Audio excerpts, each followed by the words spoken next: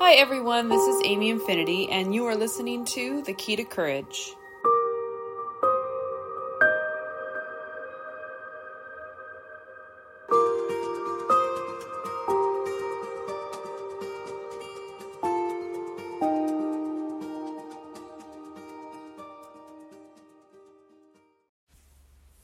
Hey everybody, it's Amy Infinity once again with the Key to Courage podcast. Welcome.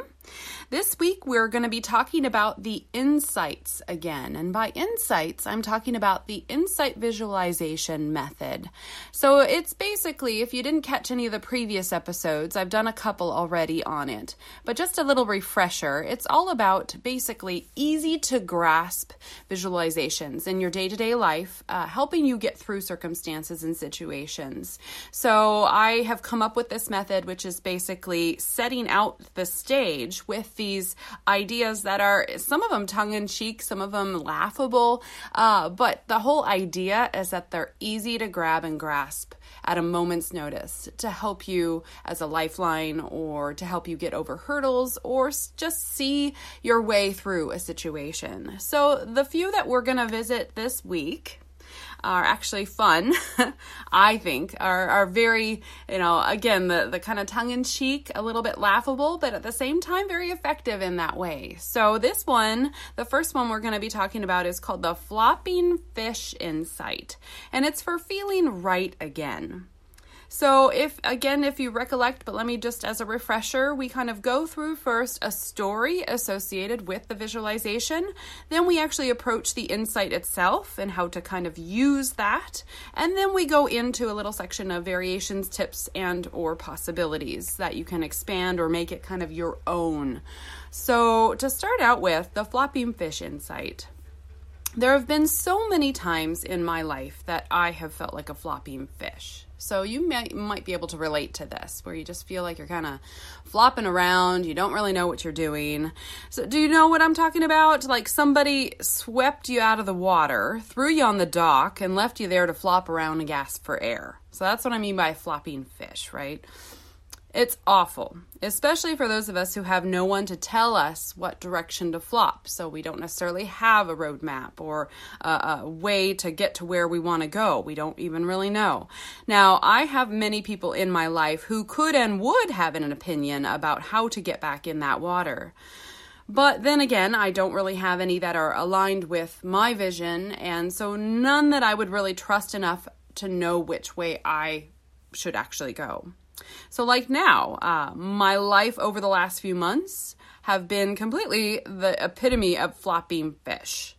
I left my 9 to 5 out of necessity, and also though knowing that I didn't really have it all worked out before I did so. And you see, I'm a planner. So when I got into my current circumstance, I don't have what other people deem as a plan. I am right now in a couple of different places, living kind of day to day, because I have horses I have to care for in one location, and then I come back to another. So I flopped, and I'm still kind of flopping, okay? But in writing this right now, and in sharing all this with you, I'm swimming. So does that make sense? So I'm actually living into what I want, who I want to be, and that's how the flopping becomes swimming. I found my right. I have been finding it for a while, but it took flopping, gasping, finding, and allowing. It took me letting go of the how, and then just trusting that with enough flopping in a direction that feels right, that I would end up in my ocean. And I'm doing that right now. And I want that for you as well. So the insight itself. Okay, so it can be used in two ways. You can either envision somebody picking you up and placing you kindly back in the water again. That's one way of being saved, if you will. Or what I think is even more valuable, because it's not really reliant on anybody else, you can see yourself flopping your own way off that dock. People might assist and save you, And I can't underscore enough the benefit of having a great network or a great team of people. I'm still even trying to find mine, though. So you just need to realize you are more powerful than anyone that might assist you. So plunk, you hit that cool water. Now take that refreshing deep breath. And now that you can breathe, you can be you again. You aren't flopping anymore. And now you know what to do. You're gliding smoothly through that water, through the ripples, through the waves, and you can even ride out the storm. Now, whether you have had help or not, the idea is the same. You will find your water. You will escape that hot dock. Persistence. It's inevitable with that you will find your way, flopping or not, to wherever you want to be. Okay, so that's the insight. Variations, tips, and possibilities. Well, I could tell you right now, I just flopped into this. I really did. I floundered for so long thinking that I wasn't good enough, that I wasn't choosing the right direction. And I've done this way too many times to count, probably because I have way too many things going on. But I flopped and eventually I realized my cool water was sitting right beside me. All I had to do was steel myself up a little bit for the shock of that cool. But I was finally ready. It took me a while. A very long while to get to this point, that realization. But here I am now, having flopped myself right into your world. So hello. You will get there, though. That's the point I'm trying to make. So that's one variation is just kind of mixing it up, adding a little bit more to that visual. And another variation could also be an insight of all its own. For now, we'll just use it here. It's the same idea as dance like no one's watching. But the visual is great. Google Elaine dancing on the sitcom Seinfeld, or Carlton on Fresh Prince of Bel-Air, or any number of other examples of seemingly awkward dancers. You know what's great about these? They're famous, and they're famous for being great at being awkward at dancing. And they're unique, they're special, they're funny. They're literally dancing to the beat of their own drum and letting go. And then they're finding their cool water, or their own dance floor, if you will.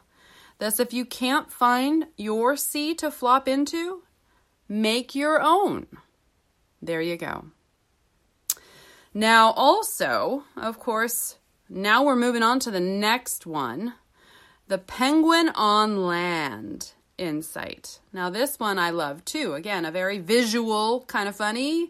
There's a couple great memes out there with penguins kind of waddling on land, but this one is for confidence and empowerment. So the story.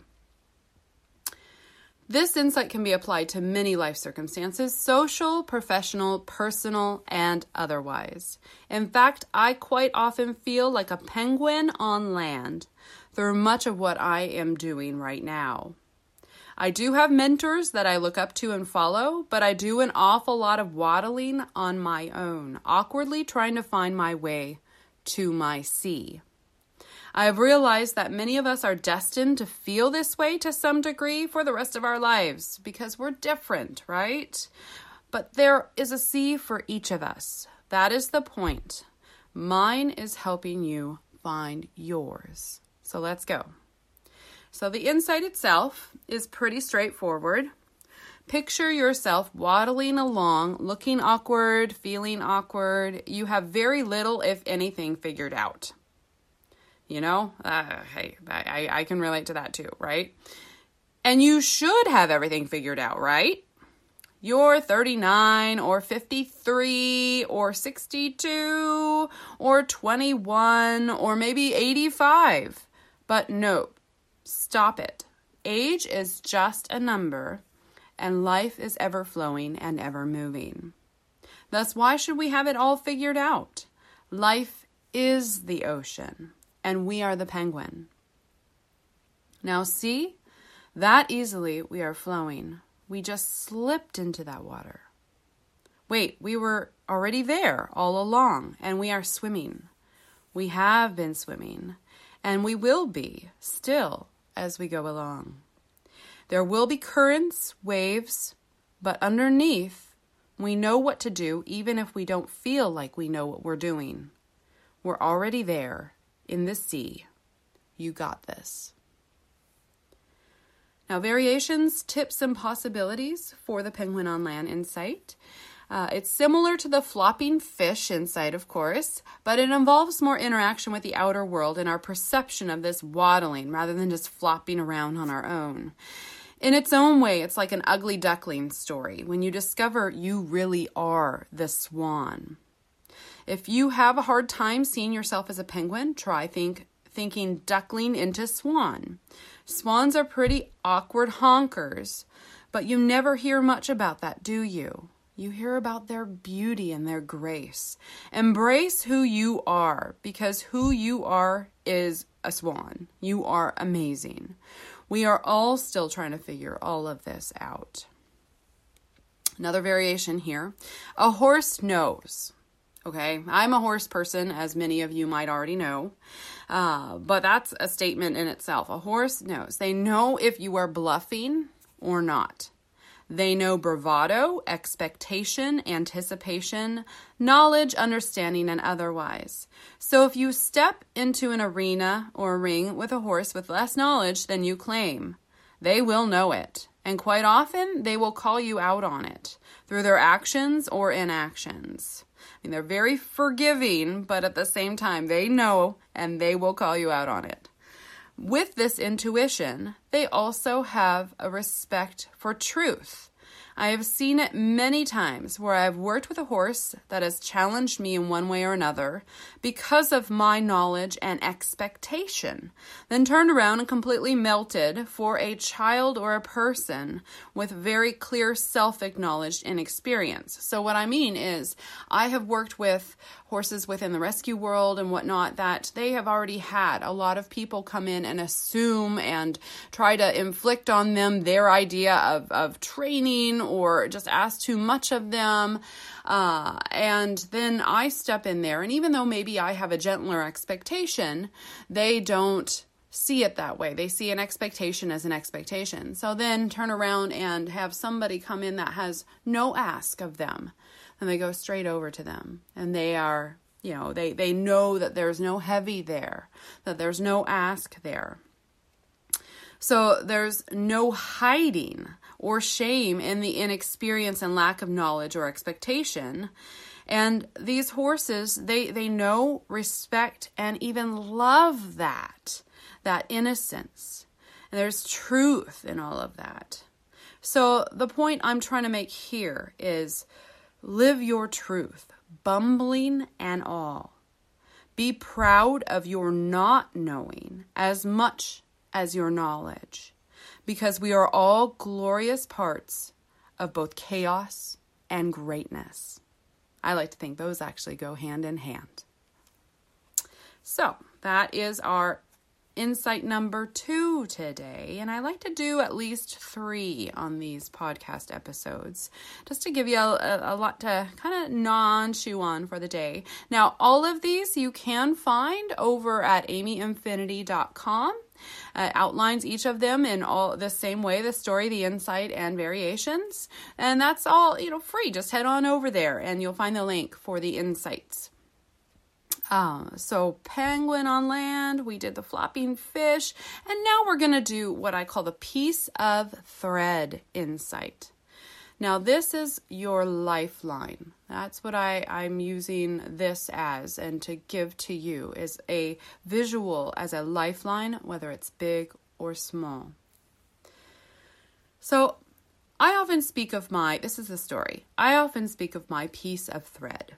Some use the term lifeline, but I like thread. Maybe because I can visualize it better and it seems less threatening and less expectant. I feel that a lot of this save yourself kind of stuff puts too much pressure on the big saves. It's kind of why I even developed this insight visualization method, is because a lot of self-help goes into this idea of visualization, and then it becomes intimidating. Like, how do I visualize that while I'm caught up in my head already? And trying to see your way out of a situation is sometimes just not in the cards. Your mind is spinning. You can't see the light sometimes, or that better. Excuse me. So this is how to kind of make it smaller and already readily available, so you don't even have to think of it on your own. So that's what this whole, the piece of thread insight is. I like to think of things in bits and spurts because it makes it more accessible, gentle, and quiet. A golden thread, mine glows, at least when I need it the most.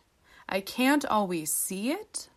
In my real darks, I am alone and there's no thread.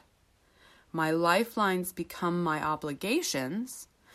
They keep me afloat. So as much as I love them, they're also, again, like obligations, my pups, my horses, the things I haven't done yet. And in some sense, those become my thread. They keep me moving, even if I can't see the light. But something is always there. All you need to do is crack open your eyes, squint just a little, or stick out a finger, just barely. There you go. There's your golden thread. You'll catch it.